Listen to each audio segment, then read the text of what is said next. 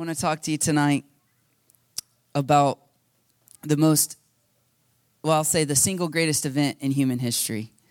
And that's a bit of foreshadowing, but given what weekend it is, you probably know what I'm talking about.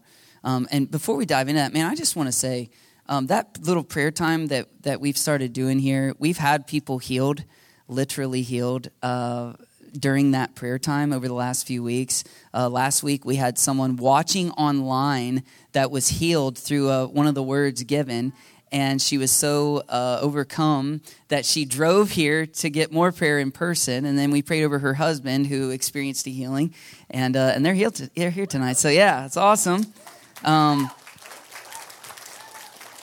So we want to keep making prayer more and more and more a priority. And that's a prayer time where we want to use spiritual gifts and words of knowledge, prophetic words, speaking in tongues if the Lord leads.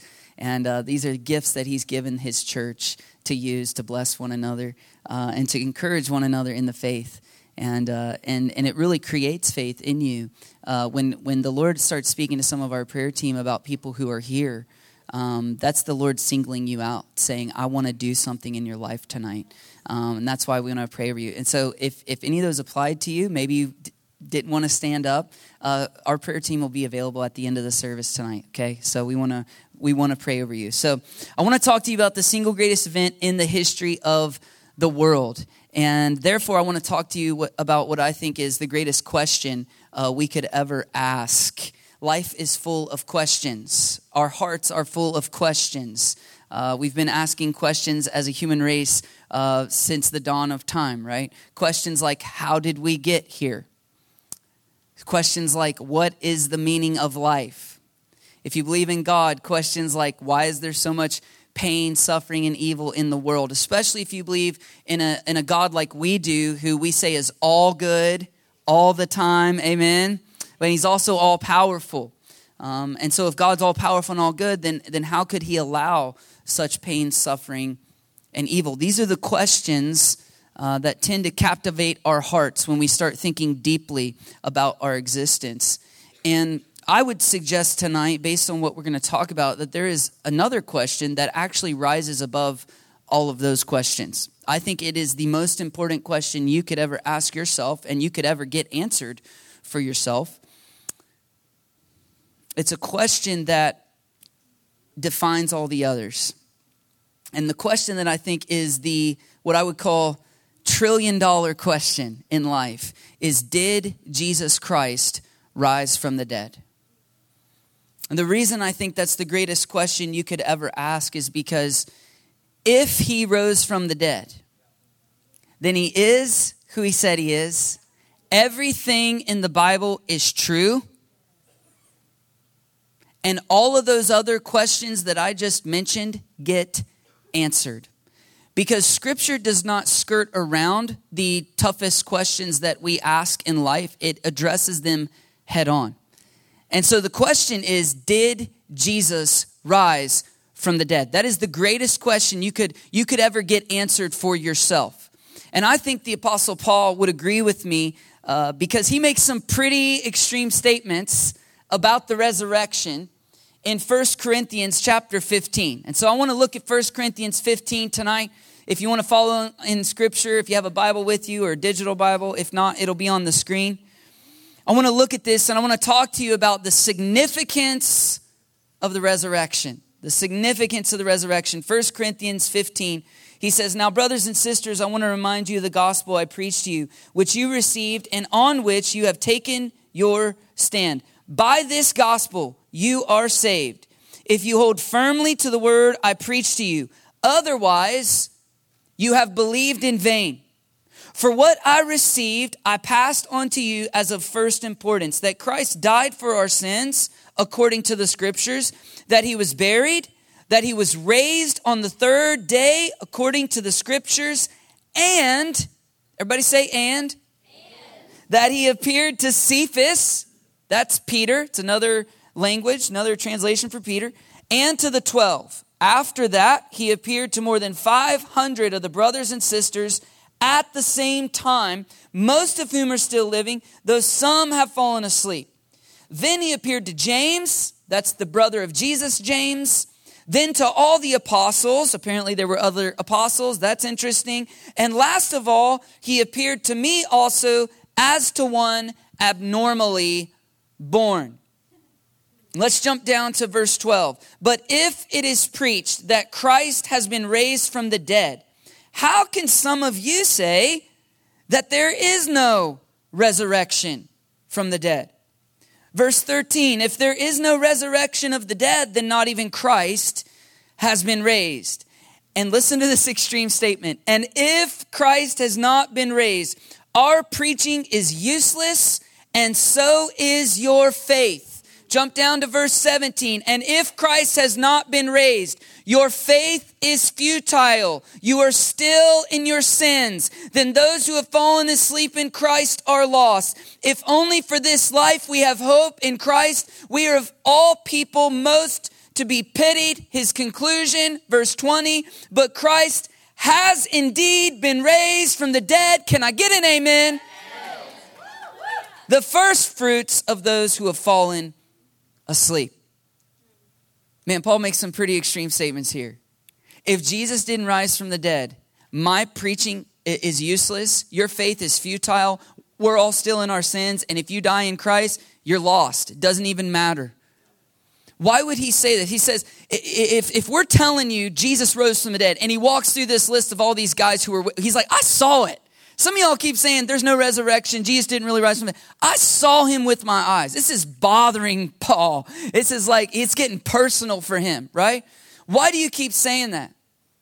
See, they had a problem in their day and age that is the main problem of most people in how they view Jesus in our day and age. Turns out it's not a modern problem, it's an ancient problem.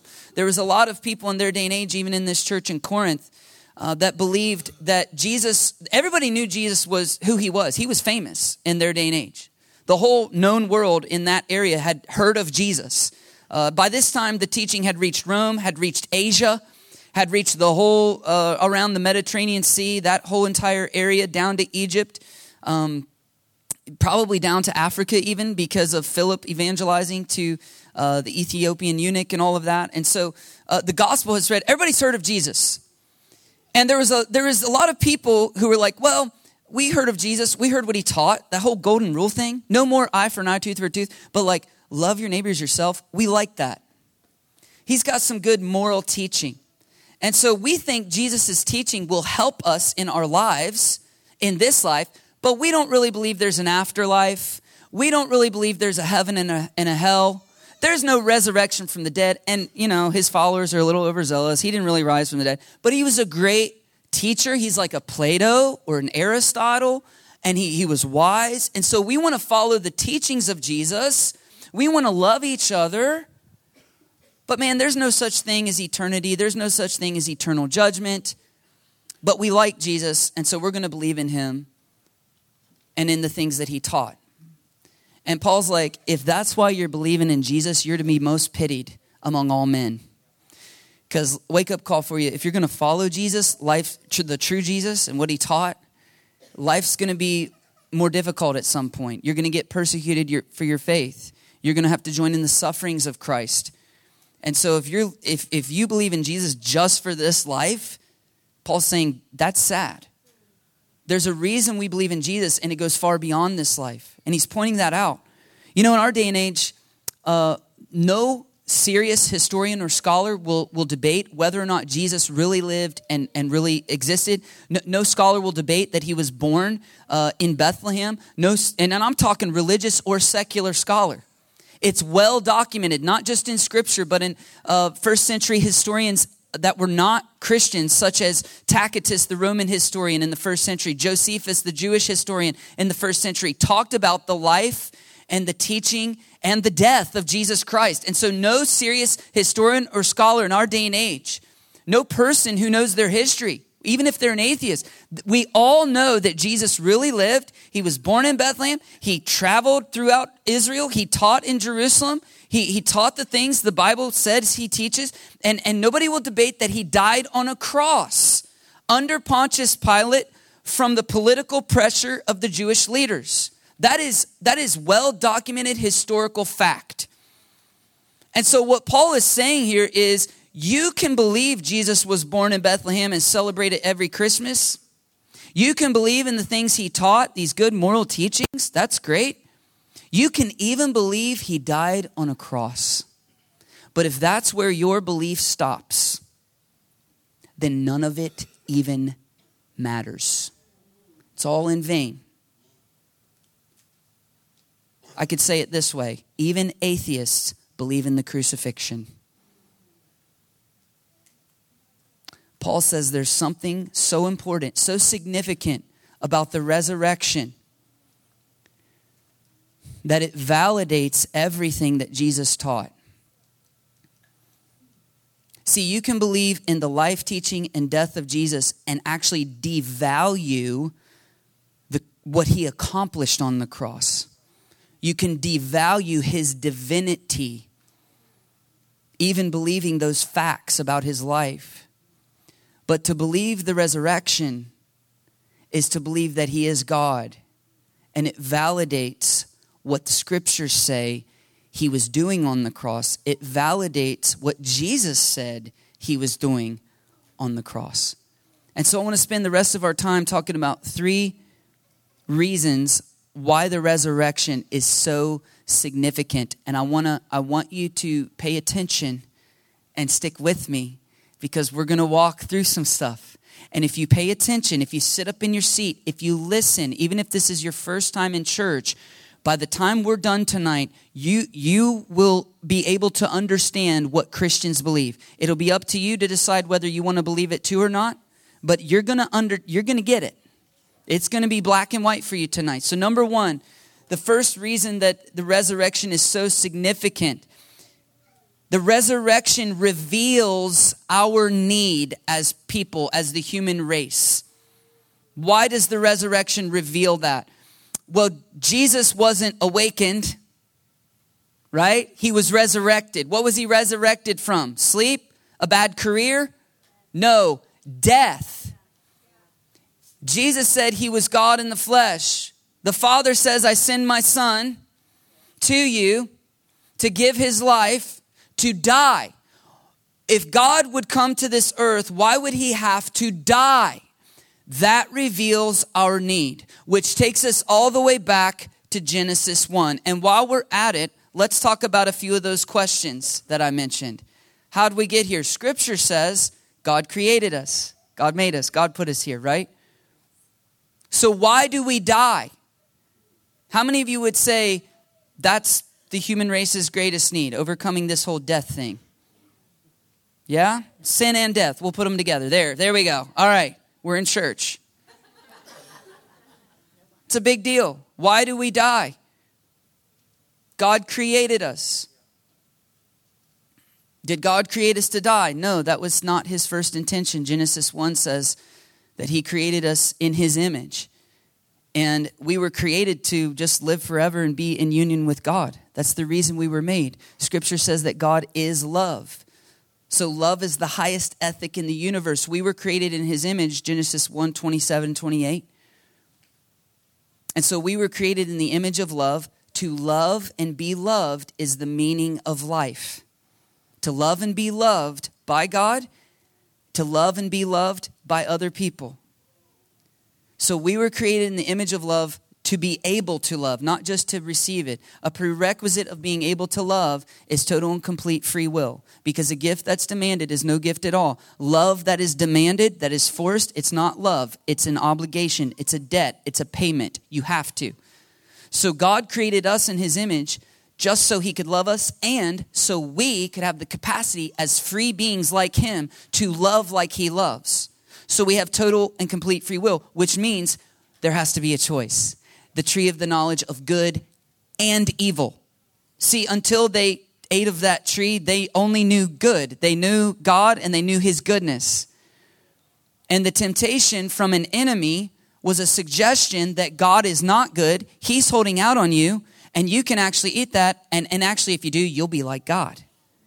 You can be like, God already made us to be like him. Why is that the temptation? No, you can be like God without God. See, some people are like, it was a piece of fruit. What's the big deal? It was not just a piece of fruit. It was a choice that was a choice outside of who God is. And this is what you have to understand about who God is. He's not just a personal being like you and me, although he is. He's also the eternal, immutable source and definition of love, goodness, God is light, in him is no darkness at all, and life. He's the definition of those things, and he's the source of those things. So to choose anything outside of God is to choose other than love, which is to choose selfishness, which eventually will cause you to harm yourself or other people. That's why Scripture says the law and prophets is summed up in this: love others as yourself and love God. Because love does no harm to its neighbor. What is the law for? It's for sinful people who aren't being selflessly loving to keep us from harming one another. And so that's why God gave it. But his original intention was that we would be loving. So to choose outside of God is to choose against love, which is to choose selfishness, which will cause you to harm yourself or other people at some point. To choose outside of God is to choose other than goodness, which is to choose evil. To choose outside of God is to choose outside of life, which is to choose death. You see, you can cut a branch off of a tree, and it may have some green leaves on it. It may have some fruit on it, and those leaves might stay green for a little while, and that fruit might stay edible for a while. But eventually, those leaves are going to wither, and that fruit is going to rot. And you could say it was dead from the day you cut it off. And so though our hearts keep beating, we were dead in our sins and transgressions the moment we chose something outside of God. Our first parents did it. And Scripture says every single one of us has done it since the day we were born. We've all sinned and fallen short of the glory of God. There's no one righteous, not even one. We all have the same condition. We're cut off from God because of our own choice. We have a sinful nature inherited from our first parents, and then we all make decisions, choices that agree with that nature rather than agreeing with God. So that's why we die. God said, if you choose other than me, you will die. That is what will happen. I don't think it's so much God punishing them as it is him going, you will be cut off from life. And that's what happens when you do that. So we die because we sin. Romans 6:23, the wages of sin is death. And so the resurrection, the fact that Jesus would have to do something for us to be resurrected means he would have to die. And the reason he died is because we die. It reveals our need. It's so significant. Point number 2, second reason the resurrection is so significant is the resurrection reveals God's solution to meet our need. I was going to have like 7 or 10 points in my sermon about why the resurrection is so great. I realize we'd be here for a long time. So the resurrection reveals God's solution to our need, and along with that solution, it reveals God's heart, his love, his will for us. Why did Jesus have to die? Why did he have to die? Because we owed a sin debt to God. Now, that's religious language. So if you're new to God in church, you might be like, okay, I don't get it. Let me make it really plain for you. If you sin against American law, so if you sped on the way here because you were running late, if you got caught, right? You have broken the law. You now have to pay a fine, pay a speeding ticket. So if you break the law, you have to pay. Why is that? Now, if it's a speeding ticket, you have to pay some money. Yes, you might have to go to a court and sit in front of a judge and then pay, but you have to pay. If it's a more serious crime, stealing or murder, you're going to have to pay with your life. You're going to have to go to jail. If it's bad enough in our country, in some places still, you may literally have to pay with your life. You have to pay if you break a law. Why is that? It's called justice. Justice is an extension of love. It's a form of God's discipline. God disciplines those he loves. What is justice discipline? It's twofold. Why do we have to do it? Why do we have to pay? The pay is it costs you. So now, how many of you have sped before? You have to pay, and then afterwards you go, okay, I'm going to slow it down. Why? Because it cost me something. Nobody got hurt yet. But now it's costing me because of the justice discipline. So it costs me something. So it's meant to discipline your heart. The cost, the discipline is meant to discipline your heart. And secondly, it's to make restitution. You know, there's more accidents because people speed. Or maybe you harm someone and you have to pay to make it right for them. Maybe you wreck and you harm their property. You have to pay. It costs you. That's meant to train your heart. But now you need to make restitution. You need to make it right. That's just American legal system. When God created a country, by the way, I find it fascinating. God created a country in the Old Testament. We have a case study. How would God set up a country? He did it. It's in the Old Testament. It's very fascinating. He set up a system of courts and judges and lawyers. The judges and lawyers were also called priests. They were pastors, teachers of God's word. Shepherds is what I mean by pastor. It's a Latin word that means shepherd, pastor. They were also teachers of the law. They were also judges. When someone broke the law in ancient Israel, they would take the case to the priest. They would investigate. They would act as lawyers, and they would act as judges until the case was finished. Okay? So God set up a system. If you sin in their culture, you had to pay with what? A sheep or a goat. And you had to take it to the temple. When we read scripture, we think of this so spiritual and so religious, and we're like, why did God... That's like taking your payment to the court to pay for what you did wrong. And so they would take this sheep or goat. It's going to cost you. That's meant to discipline your heart so you don't do it again. You were going to eat that sheep. Now you just lost money. You lost food off your table. But it's not arbitrary. They would burn the sheep or goat, part of it, but then the priest would eat part of it. And so in our day and age, if you get a speeding ticket, you have to pay it. It costs you, right? You have to pay. But then do they just burn the money? I'm like, no, it's just about you paying. No, they use it. The police department uses that, right? It's twofold. There's a practical application. And so God, listen, this is God's grace in the Old Testament. If you sin against me, you're going to have to pay. How's that grace? Because God wants your conscience clean so you can be reunited with him.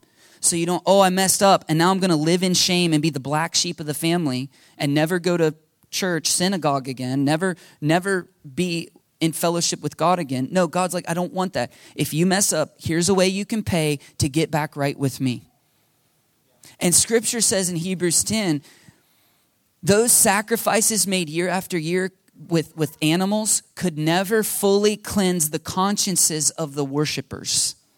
Because that Old Testament setup, it was just a shadow of the reality that Jesus would fulfill for us.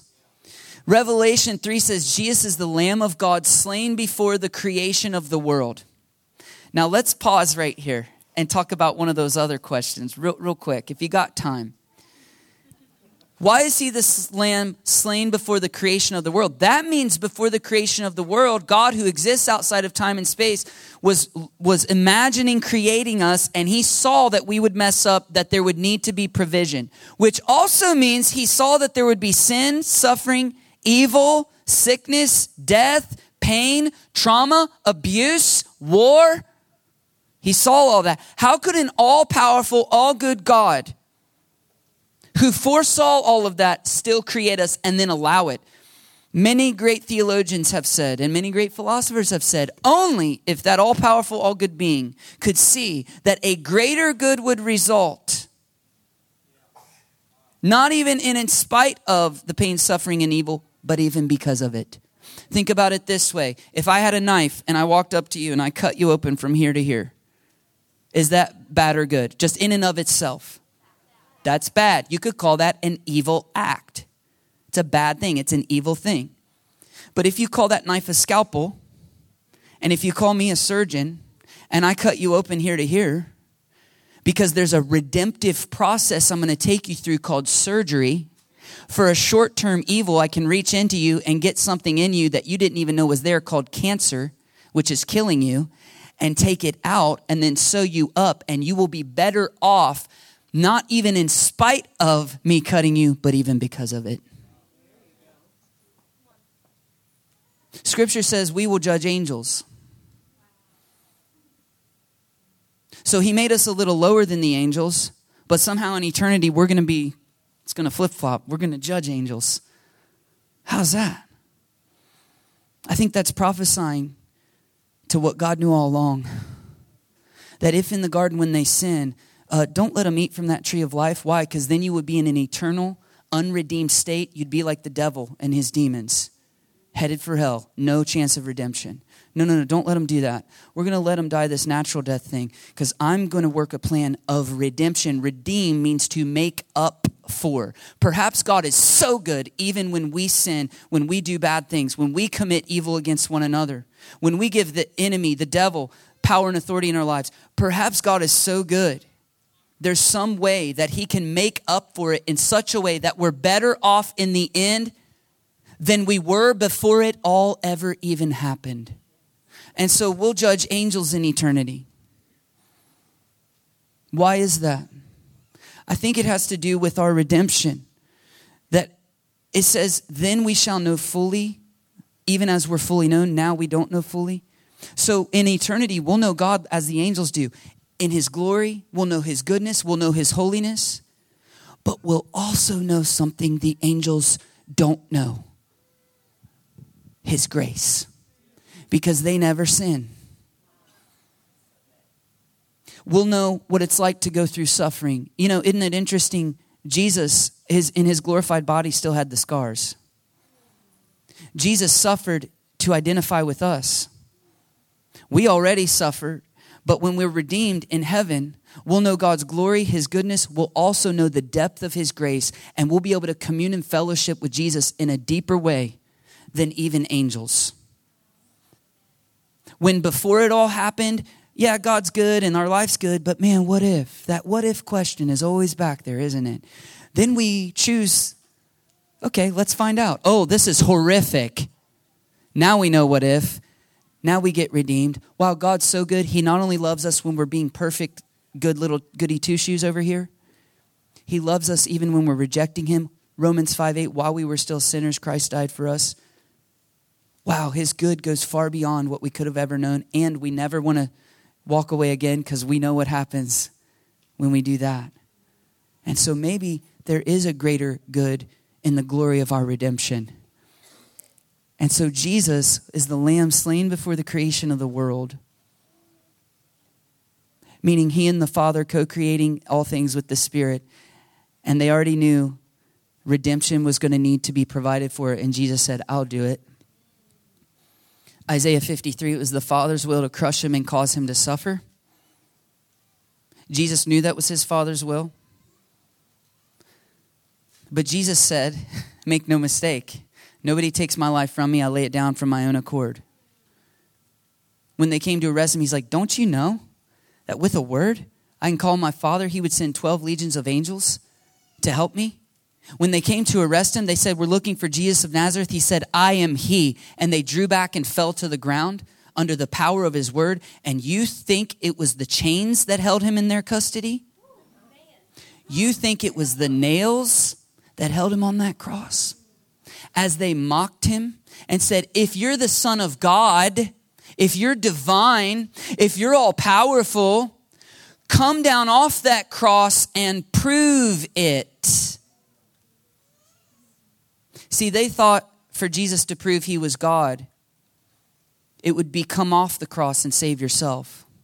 But Jesus knew even though God is mighty, God is not might. God is love. And so to prove he was God, he would stay on the cross to save all of us. And so the resurrection testifies to our need, testifies to God's redemptive solution. And my last point here, the resurrection is so significant because it testifies. This is the most important point, by the way. Save the best for last. Testifies of God's reality. God's reality. Would you agree, perhaps if you're a skeptic or an atheist here tonight, that if something miraculous were to take place that defies the laws of physics, then perhaps there might be a God? because nothing in the natural can cause something supernatural. Something supernatural happens when something outside of the natural intervenes and causes something supernatural to happen. And so the resurrection was not a natural event. I was just thinking about it this week. You know, Jesus raised a few people from the dead. I know stories of believers in our day and age who have prayed over people and brought them back to life. But nobody was in that tomb laying hands on Jesus. He was dead. Dead. 3 days dead. Doornail dead. And he rose again. And the Apostle Paul writes this in Romans 1, verse 4. This is the NLT version. Jesus was shown to be the Son of God when he was raised from the dead by the power of the Spirit. What's Paul saying here? Here's why the resurrection is so important. It proves Jesus is God. All authority has been given to him. He overcame sin and death by sin and death, and he proved he overcame it when he rose from the dead. It's interesting. Most people who are not Christians in our culture would say, well, Jesus was a good moral teacher, but that was it. I like the way C.S. Lewis writes about that. He says, Jesus doesn't leave us room to believe that about him, nor did he intend to leave us room to believe that about him. It's called Lewis's trilemma. Because Lewis said, if you judge Jesus based on Jesus' own words, the claims he made about himself, he was one of three things: a liar, a lunatic, or Lord, who he says he is. Why did Lewis say that? John chapter 8, Jesus is debating with the Pharisees, and he claimed to know Abraham. And they go, by the way, Abraham lived 2,000 years before Jesus. That's like me saying, oh, I know the Apostle Paul. Yeah, we're buds. I know him. And they said, you're not even 50 years old yet, and you know Abraham? And he said, I tell you the truth. Before Abraham was, I am. The words I am there, that was intentional on his part. He's referencing the name of Father God, the song we sang. Forever Yahweh, Yahweh, Jehovah. However you pronounce the unpronounceable name, YHWH in the Hebrew.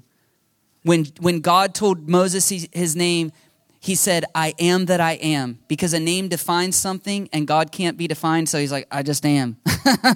I am. That's my name. Tell him I am sent you.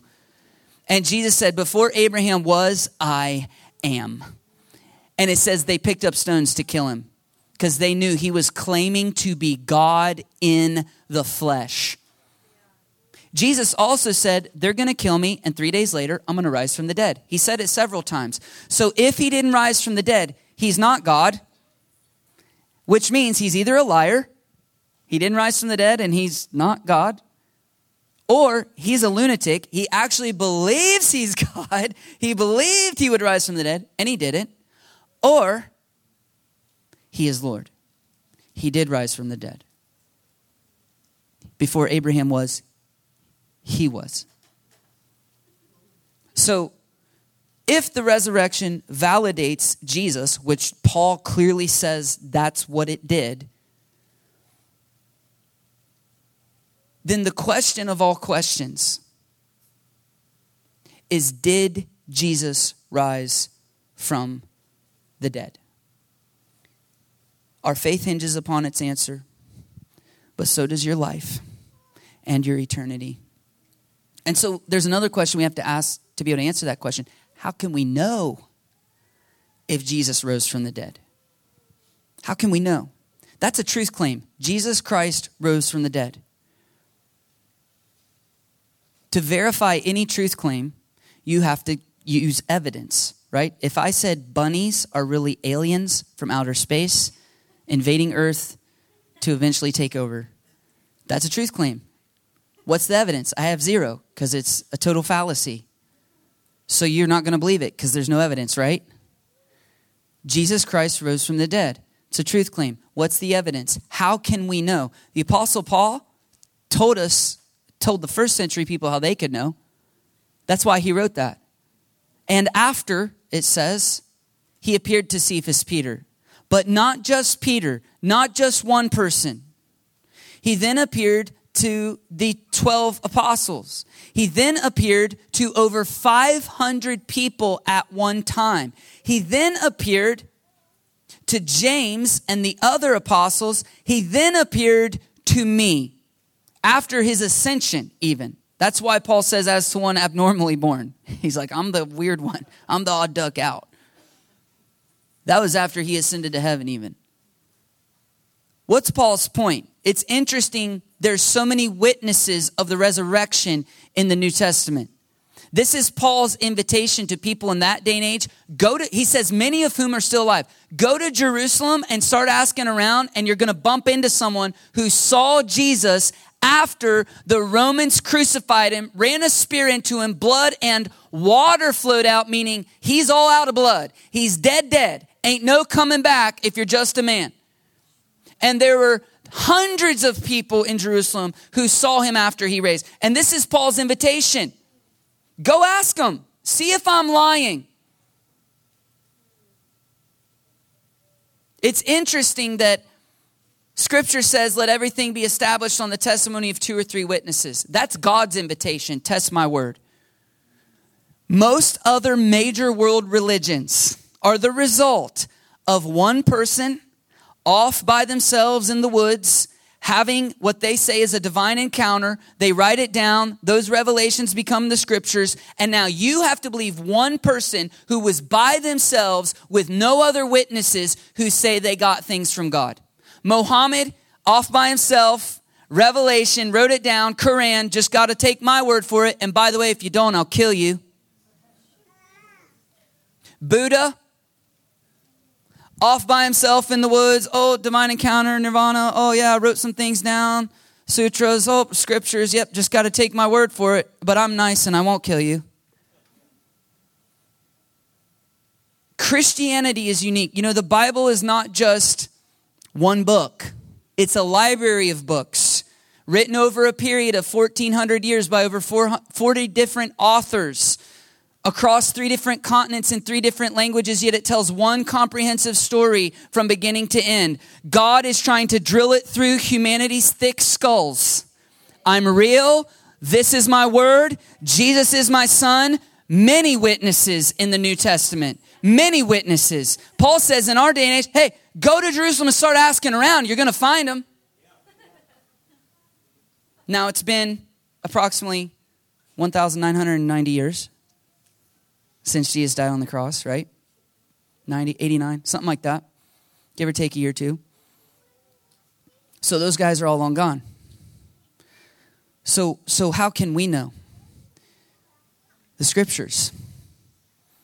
It's been written down. It's been preserved in a historical document.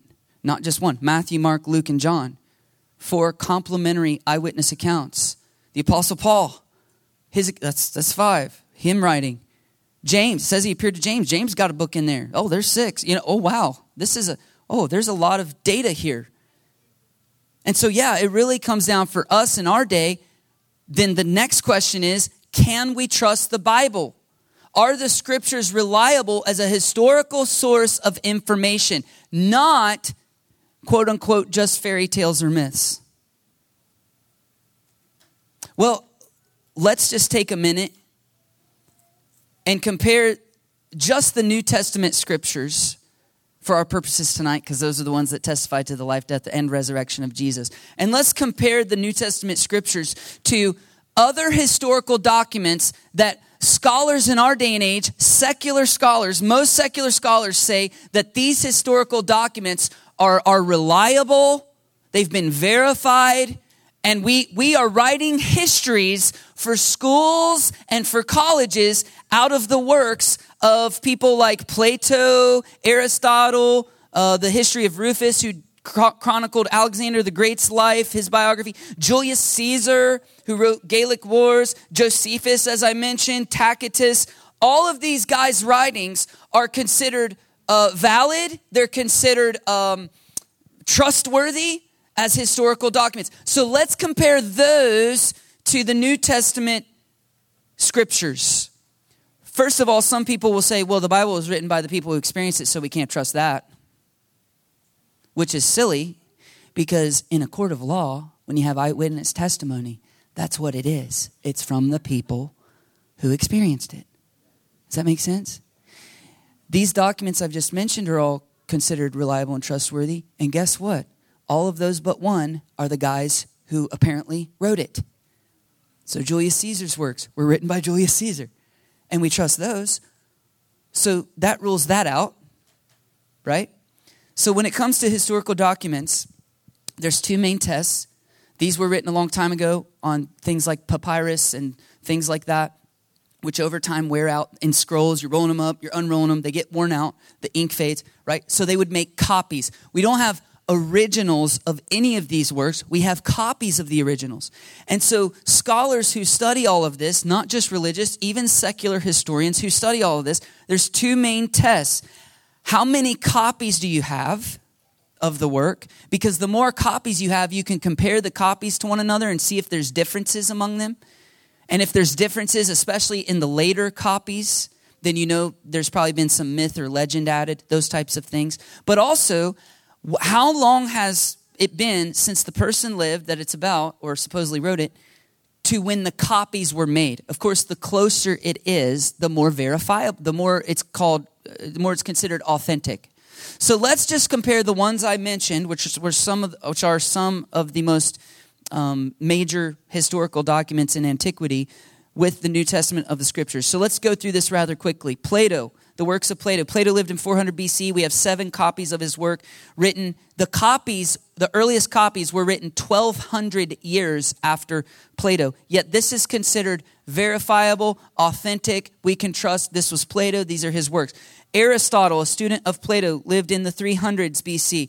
We have 49 copies of his work written 1,400 years after the originals. Alexander the Great's biographies, written by Rufus a few hundred years after he lived, after Alexander lived in the 300s. We have 2 copies of his biographies written 400 years after Alexander the Great lived, which, okay, that's better on the timeline. Julius Caesar, who lived in around 100 BC, apparently wrote Gallic Wars. We have 12 copies of that work, written the earliest copies 1,000 years after Caesar passed away. Josephus, the Jewish historian, first century Jewish historian, we have 2 copies of his work written 700 years after he lived. Tacitus, the Roman historian, we have 20 copies of his work written 1,000 years after he lived. So how does just the New Testament manuscripts compare to all of those historical documents? Well, let's just go with the Greek manuscripts alone, because it was rapidly translated into many other languages. So we'll just go with the Greek manuscripts of the New Testament of the Bible. There are 5,686 copies of Greek manuscripts. The earliest of these manuscripts were written less than 100 years from the originals. So just comparing apples to apples and being intellectually honest, we can say that the New Testament of the Bible then is the most attested and reliable document in antiquity. And yet for some reason, everybody will accept all those others. Oh, but not this. Sir Frederick Kenyon, the former director of the British Museum, said it this way, and also the author of the Paleography of Greek Papyri, in case you're wondering. In no other case is the interval of time between the composition of the book and the date of the earliest manuscript so short as in that of the New Testament. The last foundation for any doubt that the scriptures have come down to us as substantially as they were written has now been removed. There's a book, there's been several books that chronicle all that I just shared, but there's a book in particular that I've mentioned many times called The Case for Christ, that talks about all of this evidence. Lee Strobel was an hardened atheist back in the late 70s, early 80s, and his wife became a Christian and started teaching their daughter about the Bible stories, and he got upset because he thought, you're teaching her fairy tales, and he was mad about that. And so he set out to disprove Christianity.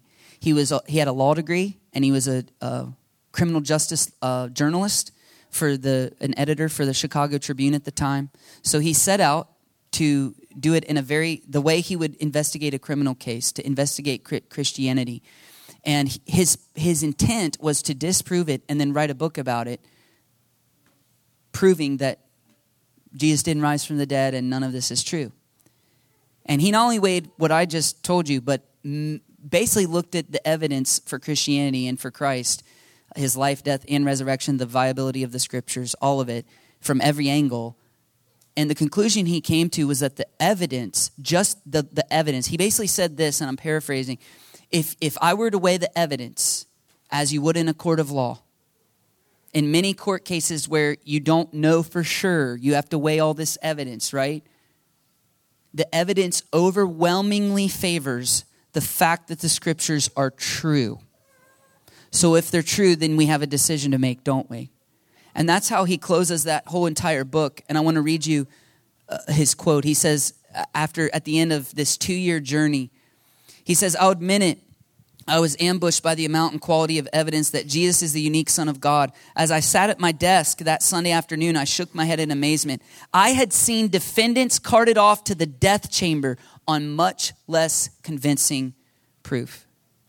After a personal investigation that spanned more than 600 days and countless hours, my own verdict in the case for Christ was clear. As someone educated in journalism and law, I was trained to respond to the facts wherever they lead. For me, the data demonstrated convincingly that Jesus is the Son of God who died as my substitute to pay the penalty I deserved for the wrongdoing I had committed. So on November 8th, 1981, I talked with God in a heartfelt and unedited prayer, admitting and turning from my wrongdoing and receiving the gift of forgiveness and eternal life through Jesus. I told him that with his help, I wanted to follow him in his ways from here on out."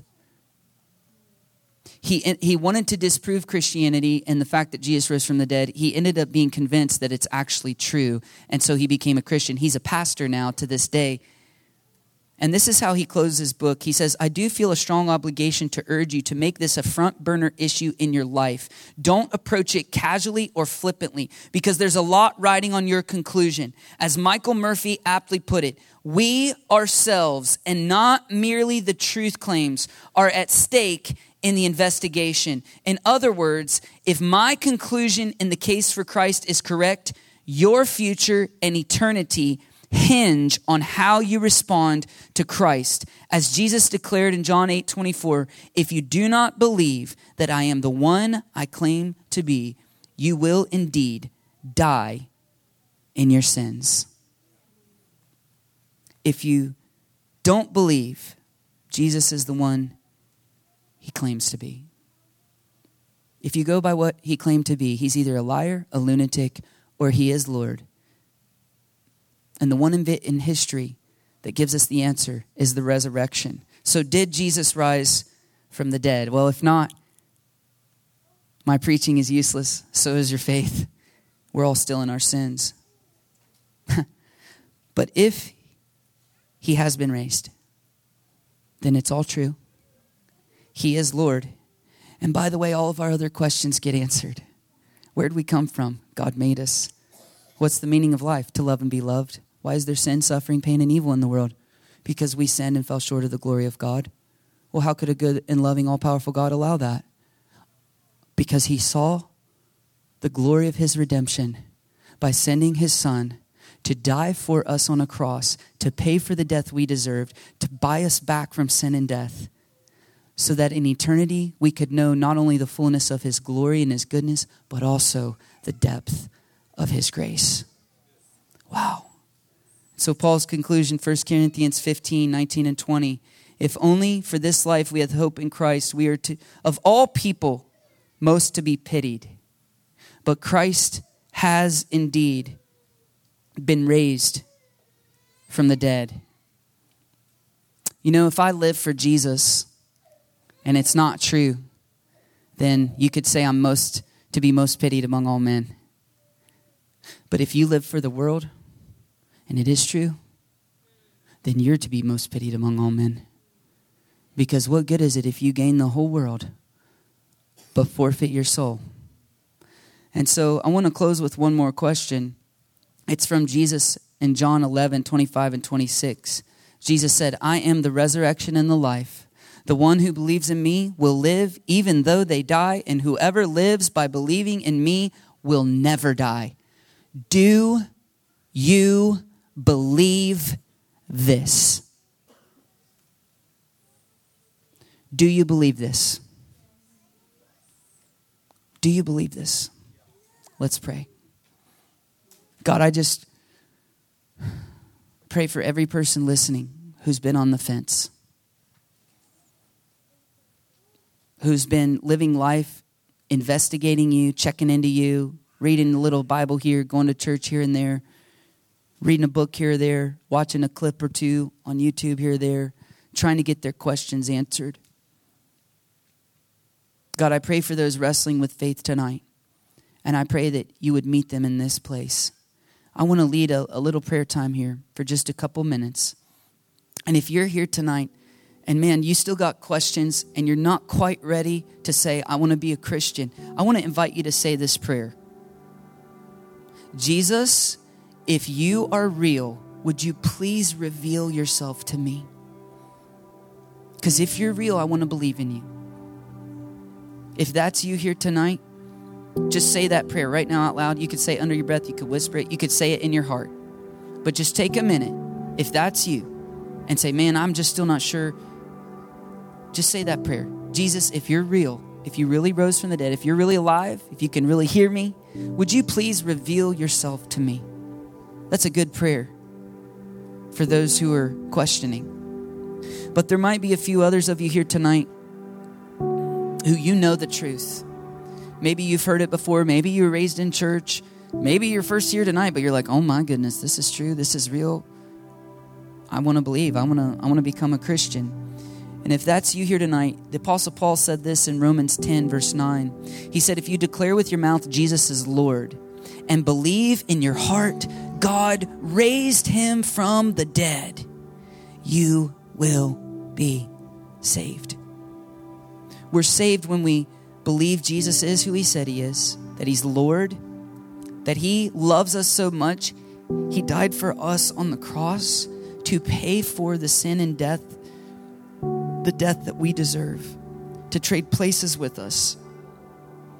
It's like we all have a sin debt. There's a warrant out for our arrest, and if another person who has a warrant out for their arrest tries to pay your debt, they'll just arrest them too. We've all been arrested by sin and death, except Jesus. Because he was God in the flesh, he's the only person in history who never sinned. And so he didn't have a warrant out. And he came to your defense. It's like he was your defense lawyer. And he said to the judge, hey, listen, I want to pay this person's debt. You take me and you let them go free.